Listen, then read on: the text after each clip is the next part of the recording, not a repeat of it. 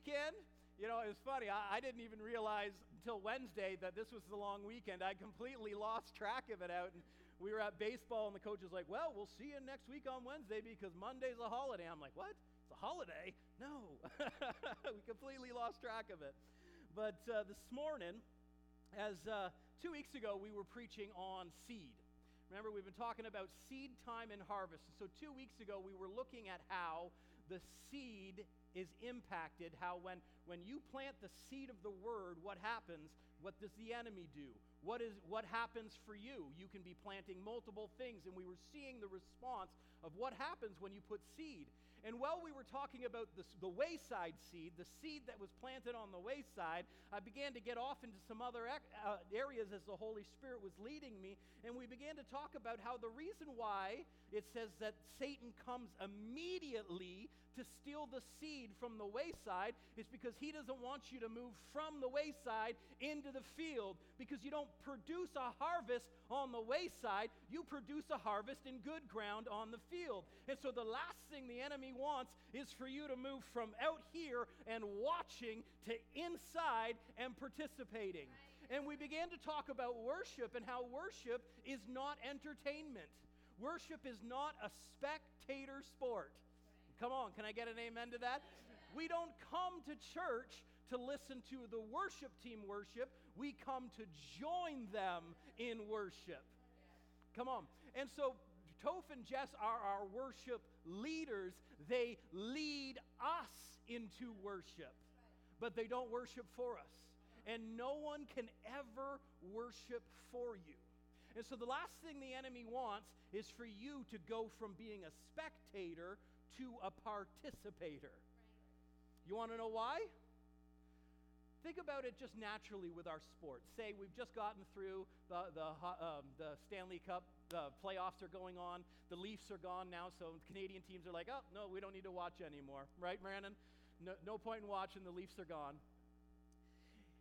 When you go to a game, you get entertained for a moment. You get excited for a moment as a spectator in the stands. But the glory and the spoils go to the ones on the ice. They are the ones that get paid. They're the ones whose names get remembered. And it's the same way with our relationship with God. There's nobody in the Bible that mentions their name and says, and they stood and watched. Come on, no. It tells you the stories of those who went and did great exploits, those who were there and participated. It gives us the name of David's mighty men who fought alongside of him and did great exploits, but it mentions nobody who stood at the back. Oh, guys, I'm so glad you're winning this war for us. No, we don't remember their names. The Bible doesn't mention people who did nothing. It mentions people who believed and responded to the Word of God. And so the last thing the enemy wants is for you to go from being a spectator to a participator. And when it comes to worship, you are called to be a participator, not a spectator. And so I said to Toph last week after we were finished up the service, I said, we're going different this weekend. We're having a teaching service, and we're going to teach on worship because it's been a long time. And we don't want how we as a society act to influence how the Bible calls us to act. Come on, those are two different ends of the spectrum. And we're not called to be worldly people. We're called to be sons and daughters of the kingdom. And so if we don't know how to open our hearts and worship, we'll only ever get what worldly people get. But when we step out from beyond ourselves and into the things that God has called us to, we begin to reap different things. Come on, you never get a new harvest from planting the same old thing over and over and over again. If I'm putting corn in the ground, I'm getting corn. If I put wheat in the ground, I'm getting wheat. If I'm watching, I'm getting nothing. But if I begin to sow of my heart in worship, I begin to have a harvest. And for many, their entire relationship with God in every area, not just in worship, is simply internalized. It's something that they think about, they mentally assent to, but we rarely ever step over into participation and flowing with what God has called us to. And as we talked about for many weeks when we were on the law of faith is birthed in a heart that responds to the authoritative word of God. Faith is not birthed in a heart that watches, it's in a heart that responds. And every story of faith is someone who heard something from God and then said something or did something. Amen? And so for us, we're not called to have an internal relationship with God only, though you can think about God as much as you want, but He's not to stay in your thoughts. He is to be the God of your spirit, soul, and body. I honor God with my body and with my actions. I honor God with my emotions. I honor God with the yielding of my will, because that's what your soul is, your mind, your will, and your emotions. And so not just to think about God, but to bend your will to His will. Come on, to conform your emotions to how He told it is. If He said you can have joy, you can have joy. You don't have to have sorrow. The Bible says sorrow may last for the night, but joy comes in the morning. This is not a place that I'm going to stay. I'm stepping from this moment of sorrow into that joy, because the joy of the Lord is my strength. And so He is the God of my spirit, the God of my heart, the God of my mind, my will, and my emotions. He's the God of my body. He's God over my words, and He's God over my actions. He's God in every area. And so we are not to internalize our relationship with God. We are to express it to Him and model it before others. Come on. Paul said in Ephesians chapter 5 and verse 18, he said, "And do not be drunk with wine, which is dissipation or excess, but be filled with the Spirit." Now, we often read this as a prohibition, saying don't drink, but take the Spirit instead. That's not what Paul's talking about here.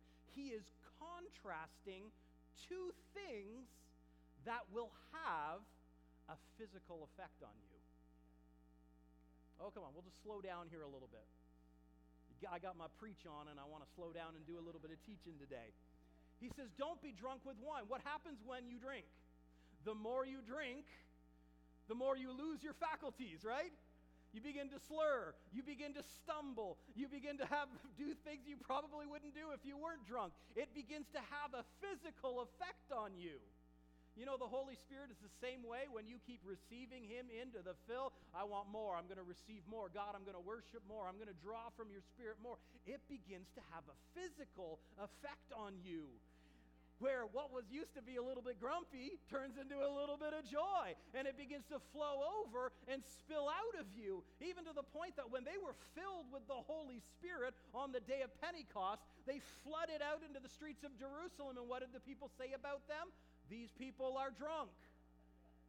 There was a physical effect that began to happen on their body because they were laughing and having a great time with God and speaking out in the Spirit as the Spirit gave them utterance in new tongues. People began to hear them exalt and praise and declare God in their own languages. There was a physical effect that began to spill over into them as they drawed from the Spirit. And what a travesty that many of us as Christians can go our whole life and look no different than when we began. Because He will only ever take the space you give Him. He's a gentleman. And so Paul says, don't be drunk with wine, which is excess, but be filled with the Spirit. He's contrasting something else that will have a physical effect on you, and this is what he says. He says, speaking to one another in psalms and hymns and spiritual songs, singing and making melody in your hearts to the Lord. To speak to one another in psalms and hymns. That's basically poetry and songs. You know, David wrote a lot of psalms in the book of Psalms. And do you know what those psalms were? Those were his songs to God. He's a great one for us to look at and model in worship and the power of worship. You know that long before he was king, when he was a young shepherd boy, when Saul began to go away from God and not honor God as he was meant to, he began to get distressed, and there was spirits that would come and oppress him. So what they would do, they would call young David, who would come into the tent at night, and he would play his harp and sing praises and worship to God. And as David worshiped, the presence would just fill the tent, and this distressing spirits would leave, and Saul could sleep. David understood the power of worship, and worship had a very physical effect on Saul, so that he could sleep. And when David didn't worship, he couldn't. And the less he slept, the meaner he got, the worse king he became. Come on, some of us could use a little more worship in our lives to smooth off some of those edges that make us rough. Come on.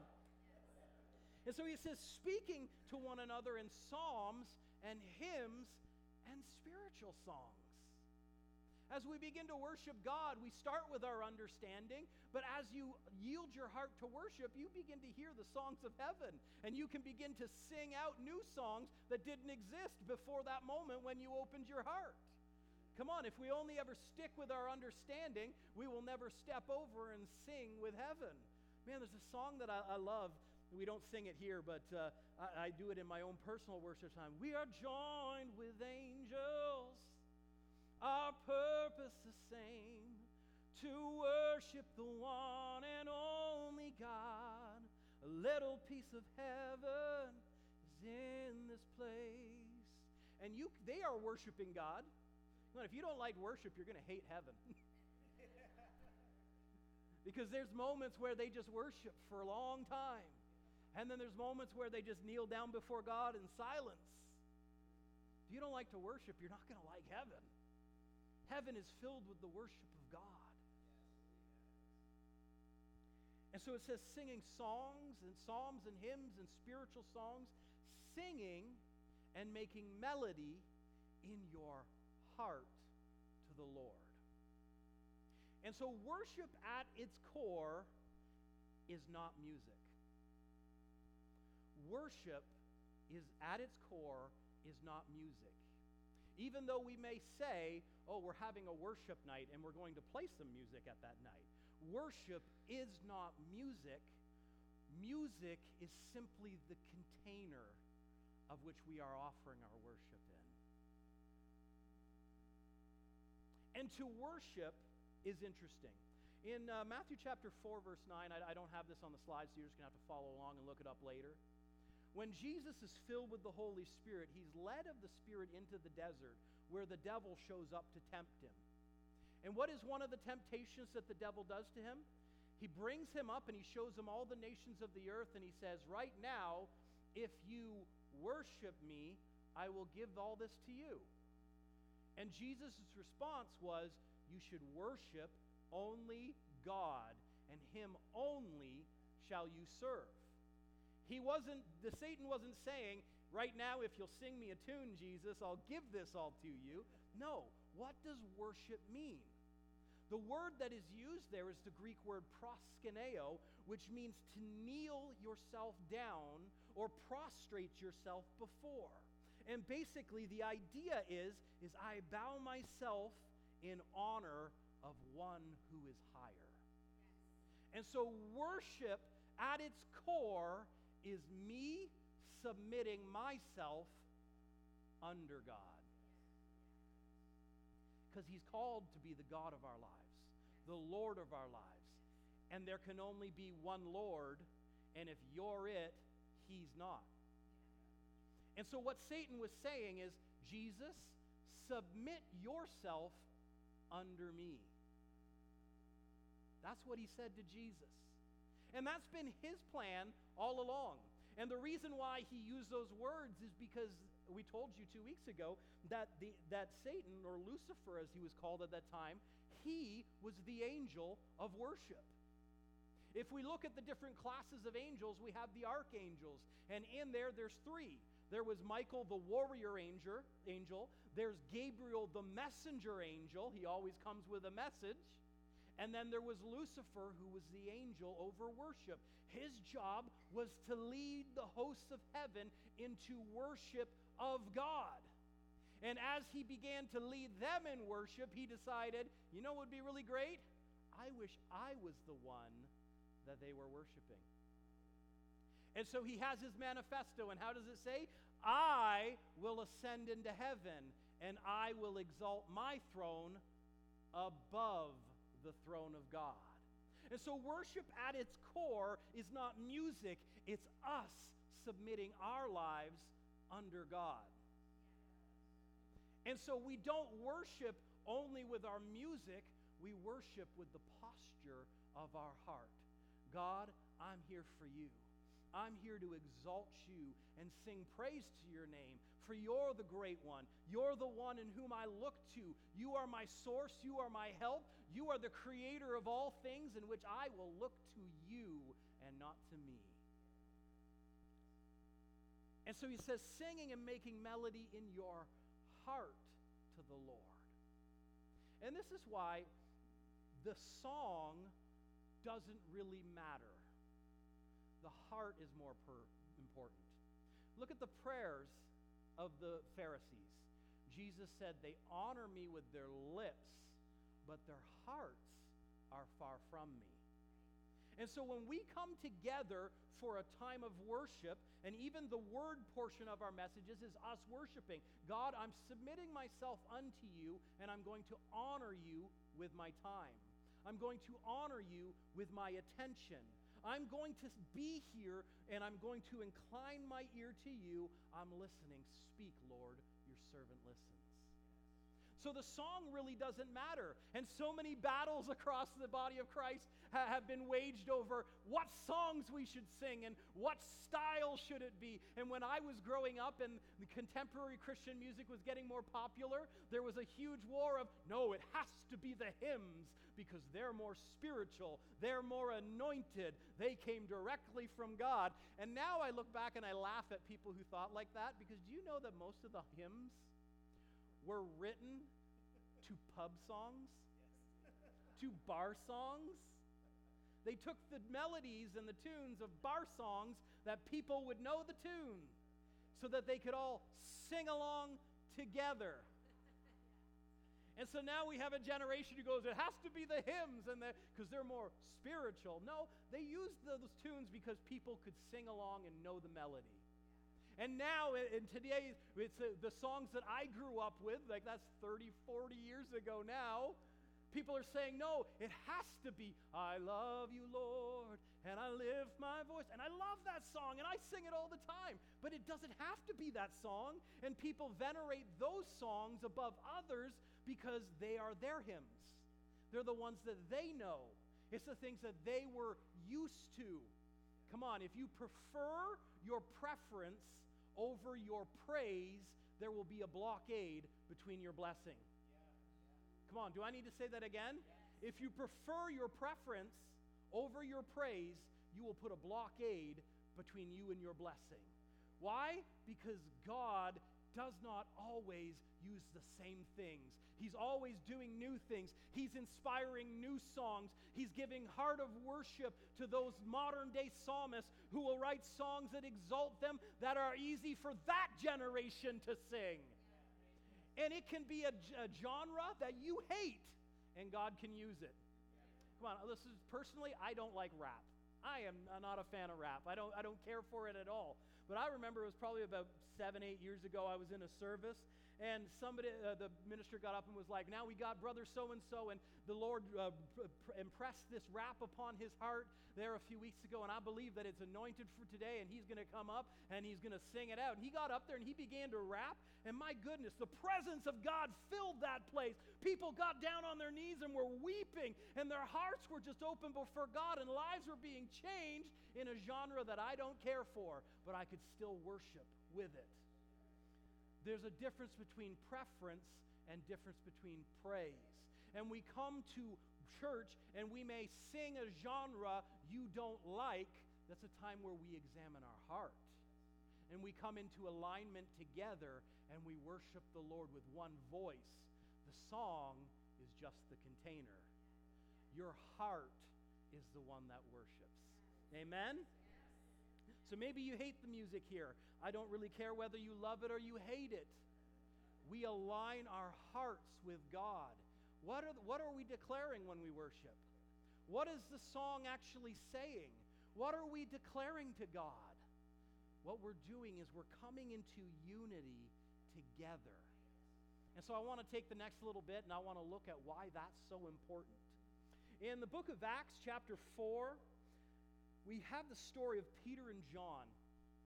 And they were preaching, and they had just, there was a lame man who they had healed, and they began to, people were like, my goodness, it's amazing. Isn't this a guy who's been lame at the gate for so long as we can remember, and here he's now leaping and praising God? And the chief priests and everything all came and said, what are you guys doing preaching to the people we're supposed to be preaching? And they got mad, and they pulled Peter and John in before them, and they began to chastise them, and they said, don't you dare preach in the name of Jesus anymore. And when they had threatened them, they released them. And here in chapter 4, verse 23, it says, and being let go, they went to their own companions and reported all that the chief priests and elders had said to them. This is so important. When you're going through a struggle, get with people who can actually encourage you. They went to their own companions and they said, hey guys, this is what has happened. So when they heard that, they raised their voice to God with one accord. So what happened? Peter got up and said, guys, this is what we need to do. No. John got up and said, I think this is a good song we should sing. No. It said they raised their voice to God. Everyone say they. That's me. They is a collective. They raised their voice to God. They didn't spectate Peter and John raising their voice. They raised their voice to God with one accord.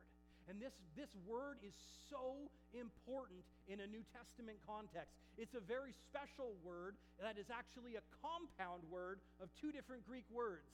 And Paul had a habit of not knowing how to fully express what he was feeling in his heart and what he was seeing God do, that he had to make up new words to express it.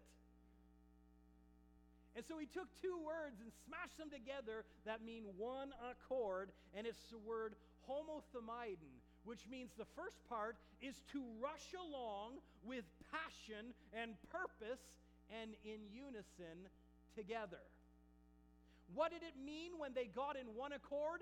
They rushed along together in passion and purpose in unison together. It wasn't one going this way, one going that way. They went together in unison with passion and purpose. Whew, come on. I don't know how some people sit still when we worship. When I begin to move with passion and purpose, it moves my heart. I feel the Holy Spirit beginning to stir up on the inside of me. And what may have been bored and dull just a few minutes ago, life begins to spring because I'm moving together with passion and purpose. We're moving in a direction together.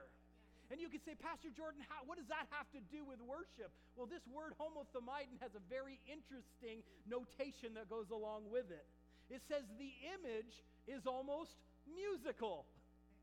A number of notes are sounded which, while different, harmonize in pitch and tone. And so the idea behind homothumaiden, or the rush along with passion and purpose together in unison, is almost musical. Like you could think of it like an orchestra. One note is sounded here and one note is sounded here. The clarinet doesn't sound like the tuba doesn't sound like the oboe doesn't sound like the trombone. No, but God brings them together, and they bring a whole orchestra out of what was this note, and that note brings them together in harmony and pitch. And when we come together, you're saying, I don't sing. You don't have to sing, but declare what we're singing. If we're singing, God, you are great, and Toph may be going, you are great, you do miracles so great, and you can be going, yes, God, you are great. you are the miracle maker. You don't have to sing it out, but declare with one voice and one mind and one purpose together as we all rush along together, because great things happen when we move in one accord. And every time we see this word homothumaidon expressed through the body of Christ, great things happen. And what happened here? It says, when they heard that, they raised their voice to God with one accord and said, Lord, you are God. You made heaven and earth and the sea and all that is in it. And who by the mouth of your servant David have said, why did the nations rage? Why do the people plot vain things? And they begin to stir themselves up in the history of what God has said. And then they get along to this. They say, Lord, now look at their threats and grant to your servants with all boldness they may speak your word by stretching out your hand to heal, and that signs and wonders may be done through the name of your holy servant Jesus. And so they remember that they gathered for a purpose, right? Peter and John were threatened. And so they raised their voice together and they said, Lord, here's the situation. You notice they didn't whine about the situation? They said, oh God, this is so terrible. Please do something. They said, no, God, behold, this is the situation, but grant us boldness. And it wasn't grant Peter and John boldness, it was grant us boldness as a collective, as a body, as the church of God. Grant us boldness. And it says, and when they had prayed, which the Greek word there means to express desire, they expressed their heart to God. It says, the place where they were assembled was shaken, and they were all filled with the Holy Spirit, and they spoke the word of God with boldness. It says they were all filled because they all lifted their voice to God. They all moved in one accord. They all asked for boldness. They all received boldness. They all got it, went and did it. But when they moved in one accord, even the very building they were in began to shake. There was a very natural and physical reaction to the yielding to the Holy Spirit. Amen? Whew. And it says after that, now the multitude of those who believed were of one heart and one soul, or one mind. Whew. Their time of worship and prayer brought them into unity together, and they moved with passion and purpose together. And so when we come to worship God, when we sing these songs, it's not so that we can listen to them. It's so that we can all come to the same focus, be of the same mind and the same heart. We sing about God, how great He is, what He's done on our behalf, who He has made us to be. We stir ourselves up in remembrance. Man, we stir ourselves up in thanksgiving to God. And so every time we see the word homothumaidon throughout the book of Acts, something crazy happens. You know, you can go back to the chapter 2. It says, when on the day of Pentecost was fully come, they were all with one accord and in one place. You know, you can stop there and preach for a second about they were in one accord and in one place. Thank God for online stuff, but online is a supplement. It says they went to their own companions. They got together with them. They were in one place. And I like that I can watch people from all over the world every day, but I'm thankful for a church body that we can come together and worship together. They were all with one accord and in one place.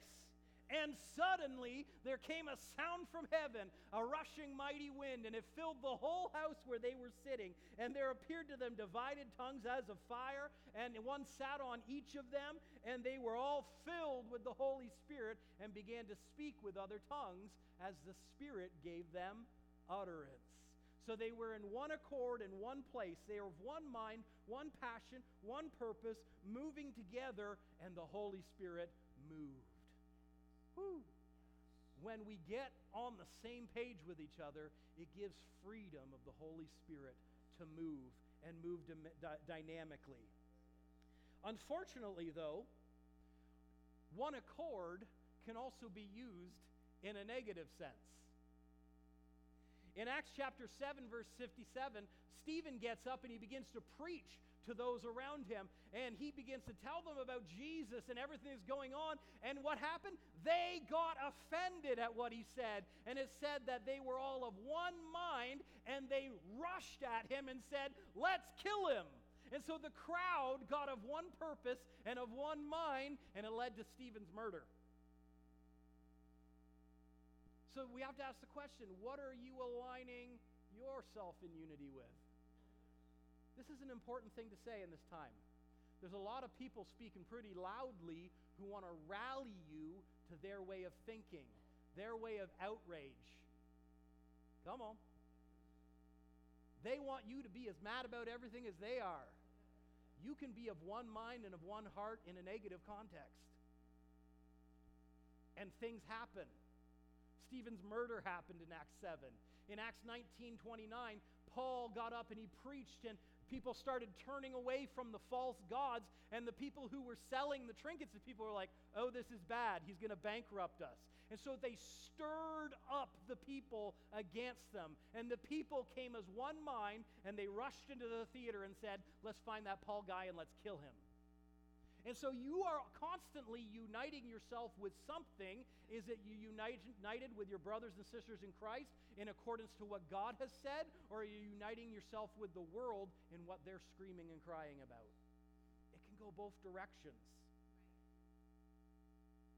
But here's what Paul said in Romans 15.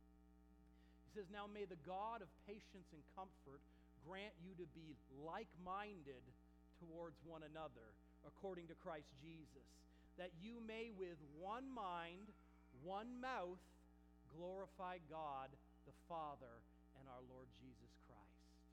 Did you catch that? That we may be of one mind and one mouth, glorify God.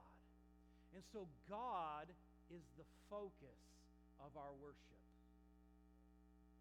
And so when the songs we sing should be specific in that God is our focus. We started off with, "God, you're so good." We said, "God, you're doing great things." And then we said, "Bless the Lord, oh my soul." Who are we blessing? The Lord.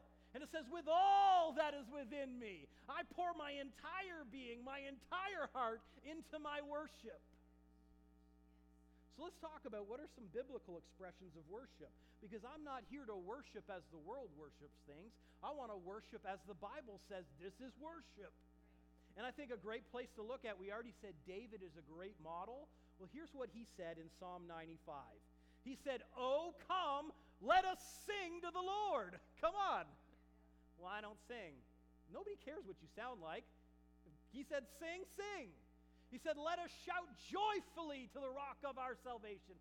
Well, I just don't express myself that way. No, that's how you allow yourself to be expressed. Because, come on, the same meek and mild people who come to church like, "Oh, I never say anything, I can't do anything." They're out there shouting when the football's running down the field. Come on. You do what you allow yourself to do. And if you follow saying, "Well, I just don't do that," well, if I did that, I'd never be a pastor because I don't want to be up here in front of people. I'm an introvert by nature. I'm like, I don't want to talk to people. I don't want to see. No, but God said, get up there and do it, so you do it. He didn't ask for your opinion. And so David says, "Come, let us sing to the Lord. Let us shout joyfully to the rock of our salvation. Let us come before his presence with thanksgiving." Thank you, Lord. Thank you, Lord. Thank you, Lord. I just want to thank you, Lord. Well, what am I thanking him for? Well, how about he gave of his own self so that you could live? He died so that you could live. He gave of his all so that you could have his all. Come on. Woo, there's so much to be thankful. How about you woke up this morning? We should sing a song like that. "I'm so glad that I have breath. When I woke up this morning, I wasn't dead." Come on. There's a lot to be thankful about. He says, "Oh, come and let us worship," or submit ourselves unto God and bow down. "Let us kneel before the Lord our God, our Maker. When the Spirit of God moves you and you feel like, I just need to get down on my knees before God, do it. Worship Him. God, I submit myself to you. I kneel before you because you are the God in whom I submit my life to. And you can say, well, I just don't do that. I just don't kneel. Trust me, if you see Pastor Jordan on his knees, it's only because God told me to. I've got bony knees and it hurts to kneel, but I'd rather be uncomfortable for a moment, but be in submission to God. You know, James, the Apostle James, wrote the book of James. Do you know what they called him? His nickname was Old Camel Knees, because he had such calluses on his knees from spending so much time on his knees in prayer and worship. So it may not be comfortable for you, but if he says, I want you to kneel down right now, kneel down. You know, a month or two ago, we were here on corporate prayer on Friday morning, and the presence of God just rolled into this place, and I was like, I just got to hit the floor.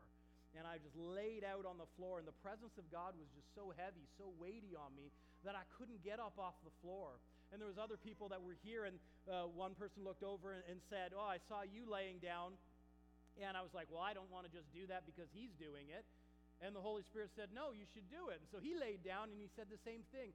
The presence of God became so weighty upon him that he couldn't get up. When you submit yourself to God, you begin to experience things you didn't experience before. And that's the great dichotomy that I've experienced as a pastor over the years, is that we can have a great time of worship, and some can experience it so deeply and say, man, that was just so, the presence of God was so thick and so real and so tangible here. My body was healed as we worshiped. And then in the same service, someone can say, well, that was boring and I really didn't enjoy it. And you can say, well, Pastor Jordan, you're exaggerating. Trust me, I'm not. The amount of people who've complained about worship in the same day someone talked about how awesome it was is astounding. But you don't experience based upon somebody else opening their heart. You experience by you opening your heart. Whew. And when you just say, God, I may sound like a donkey brain in a tin barn, but here I offer you my worship anyways. So he says, oh, come, let us worship and bow down. Let us kneel before the Lord our God, our Maker.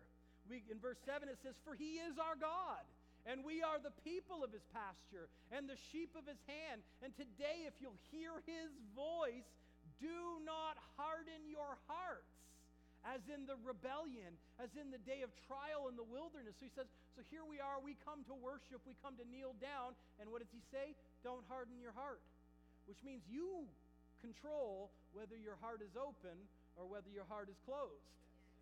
The choice sits with you.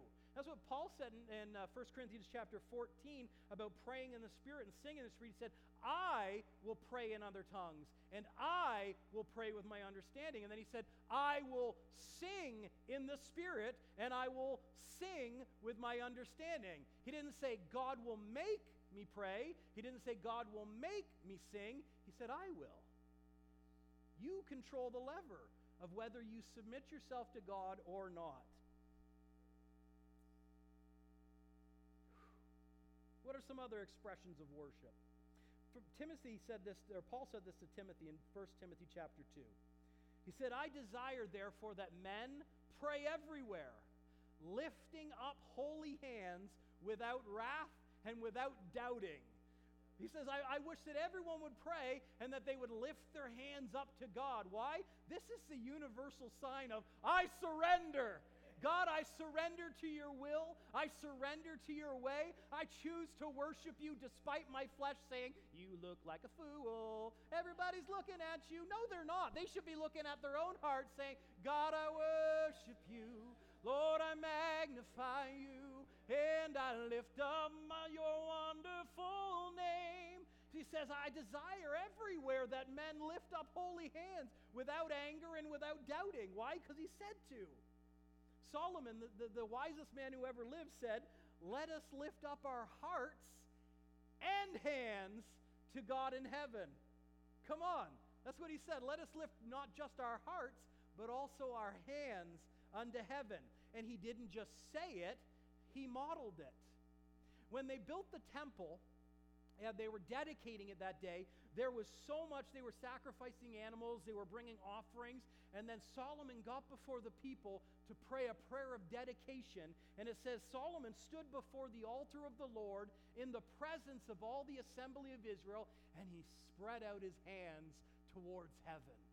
And he began to pray and dedicate the temple. And the presence of God moved into the temple, and everybody hit the ground. And they were worshiping. And it says in verse 54, and so it was when Solomon had finished praying all this prayer and supplication to the Lord, he arose from his knees with his hands spread up to heaven. Woo! And you may say, well, why do I need to do this? Just the Bible said to. And maybe you start like this. You know, we could go with the Tim Hawkins joke. You know, my fish was this big. Widescreen TV. Touchdown, you know?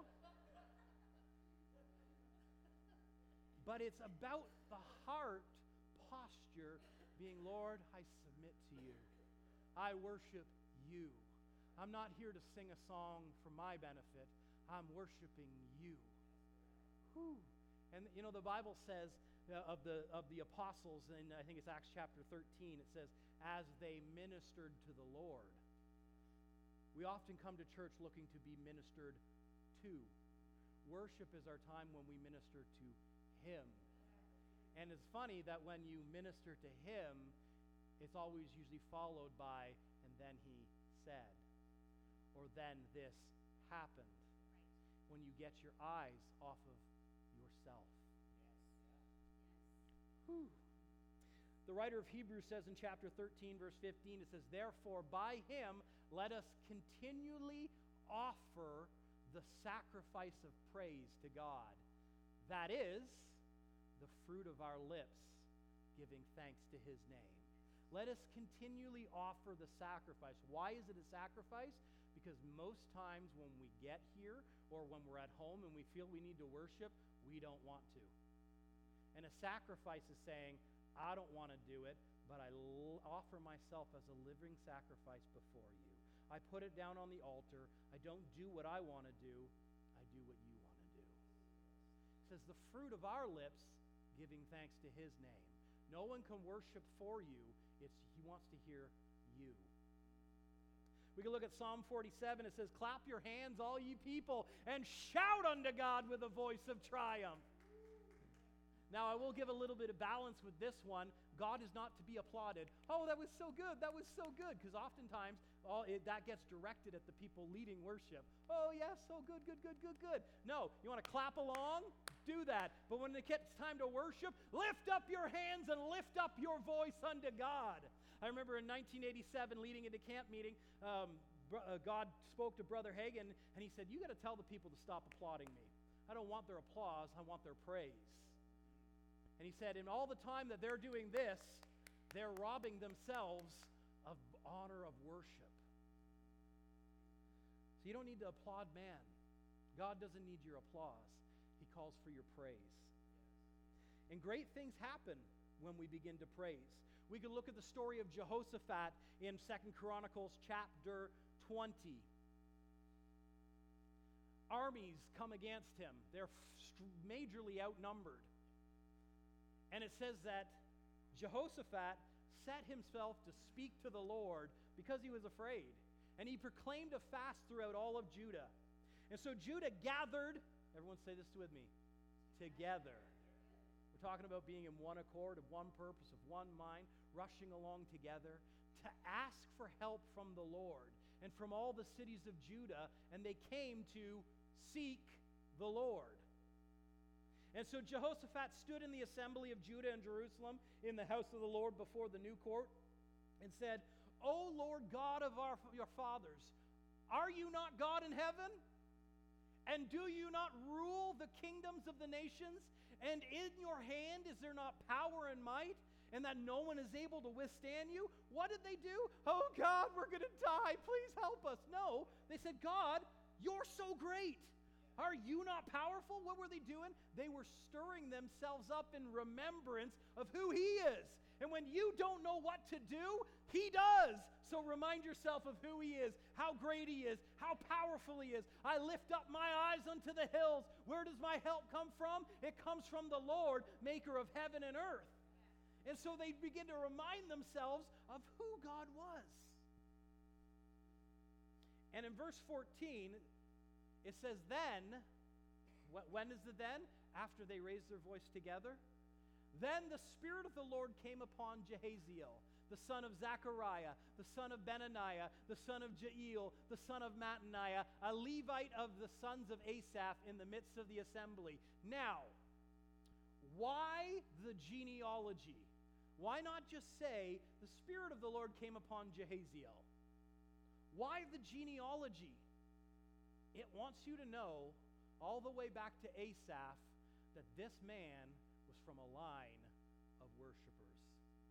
Do you know who Asaph was? Asaph was David's chief worshiper. Here's something interesting too.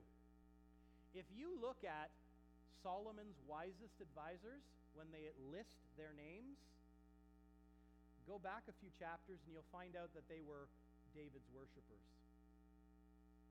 Because when you seek the Lord, you find wisdom and everything you need. You need wisdom? Better worship. And so the Spirit of the Lord came upon Jahaziel, and he began to speak, and he said, when he had consulted with the people, he appointed that the house should sing to the Lord, and those should praise the beauty of his holiness.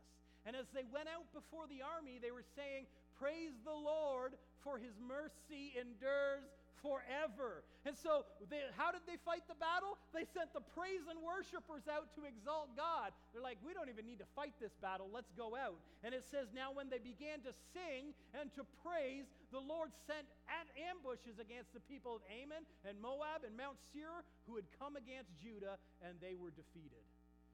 When they began to sing praises unto God, God dealt with the problem. And a lot of times, you're fighting battles that you were never meant to face because they should have been dealt with in prayer and praise before it got to that point.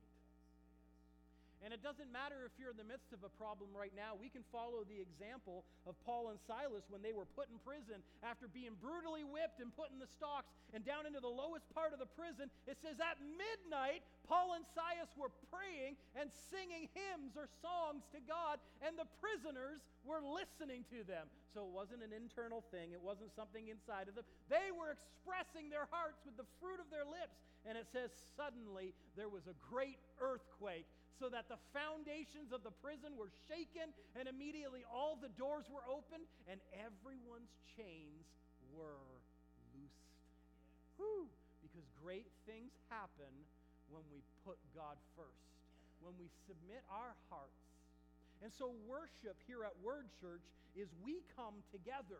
We rush along together in unison of passion and purpose. And the Holy Spirit orchestrates us all together as our focus is on God. And great things begin to happen when we submit our hearts into a status of worship, saying, God, I submit to you. I'm here to worship you. I don't care if I get nothing out of today. I've come to minister to you.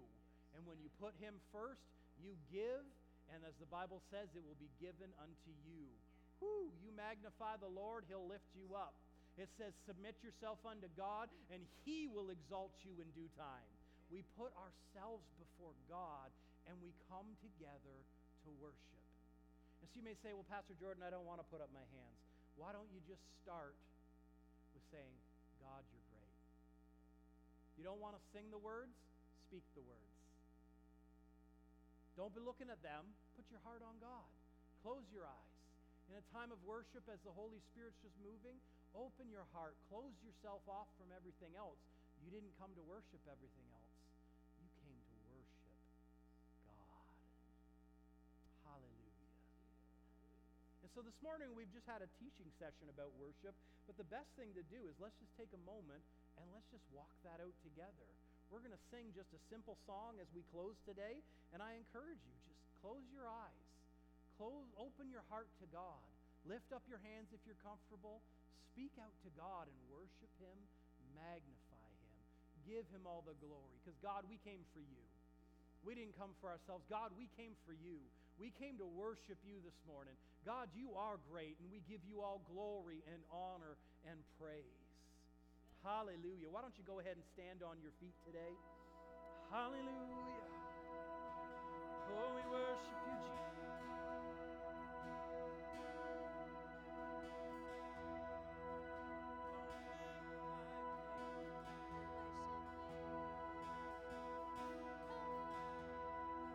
We worship you.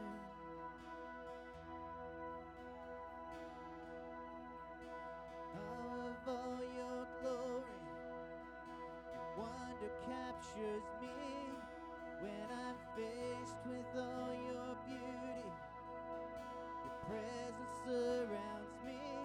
And on my knees I fall before you, surrounded by your praise. Glory passes glory.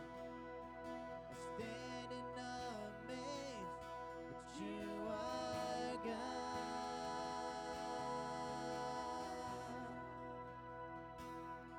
You are God.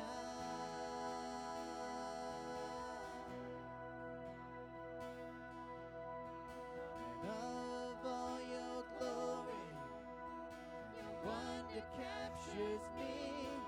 When I'm faced with all your beauty, your presence surrounds me. And on my knees I fall before you, surrounded by your praise. As glory passes glory, I stand in amaze that you are God.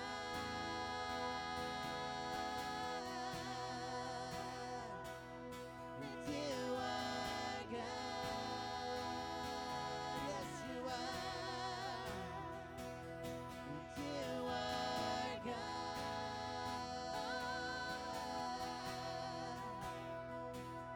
That you are God.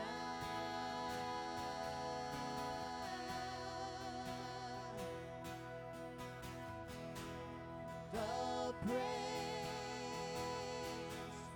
all the glory to you.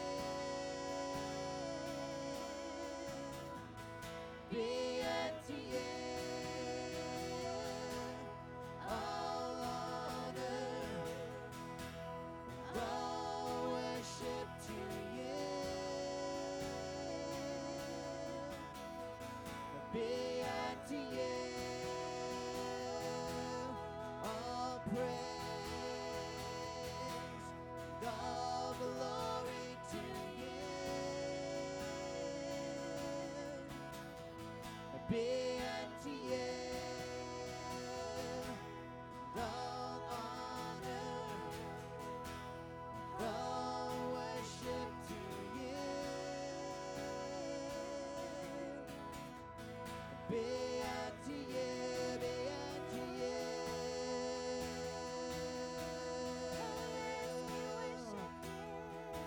Be unto you, Lord. All our praise, all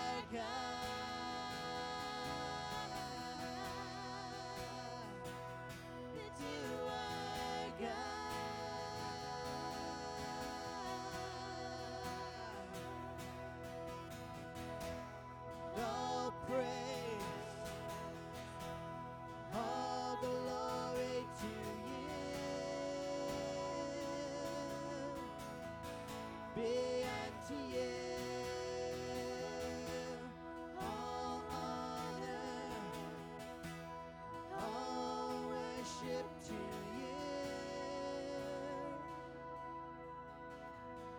Be unto you, Lord.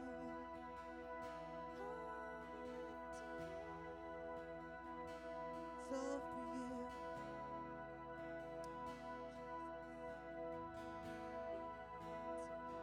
Surrender to you. Yes, we worship you, Jesus. Oh, we honor you, Lord. All our worship is for you, Lord. All to you, Jesus. Hallelujah. God, you are great. You are greatly to be praised. Hallelujah. We thank you, Lord, for this opportunity where we can just set our time aside and focus in on you. We thank you, Lord, that you are worthy of all our worship. You are worthy of all our praise and exaltation, that we can shout unto you joyfully. We can humble our hearts. Thank you, Father, that this is not a Sunday thing, that every time I think of you, I can humble my heart before you. I can worship you with every area of my life. I can honor you on my job. I can honor you within my family. I can honor you within the community. Father, we submit our hearts unto you. And we praise and honor your name, Jesus, name above all names. We honor you, Lord. Honor you, Lord. Honor you, Lord. Yes, honor you, Lord.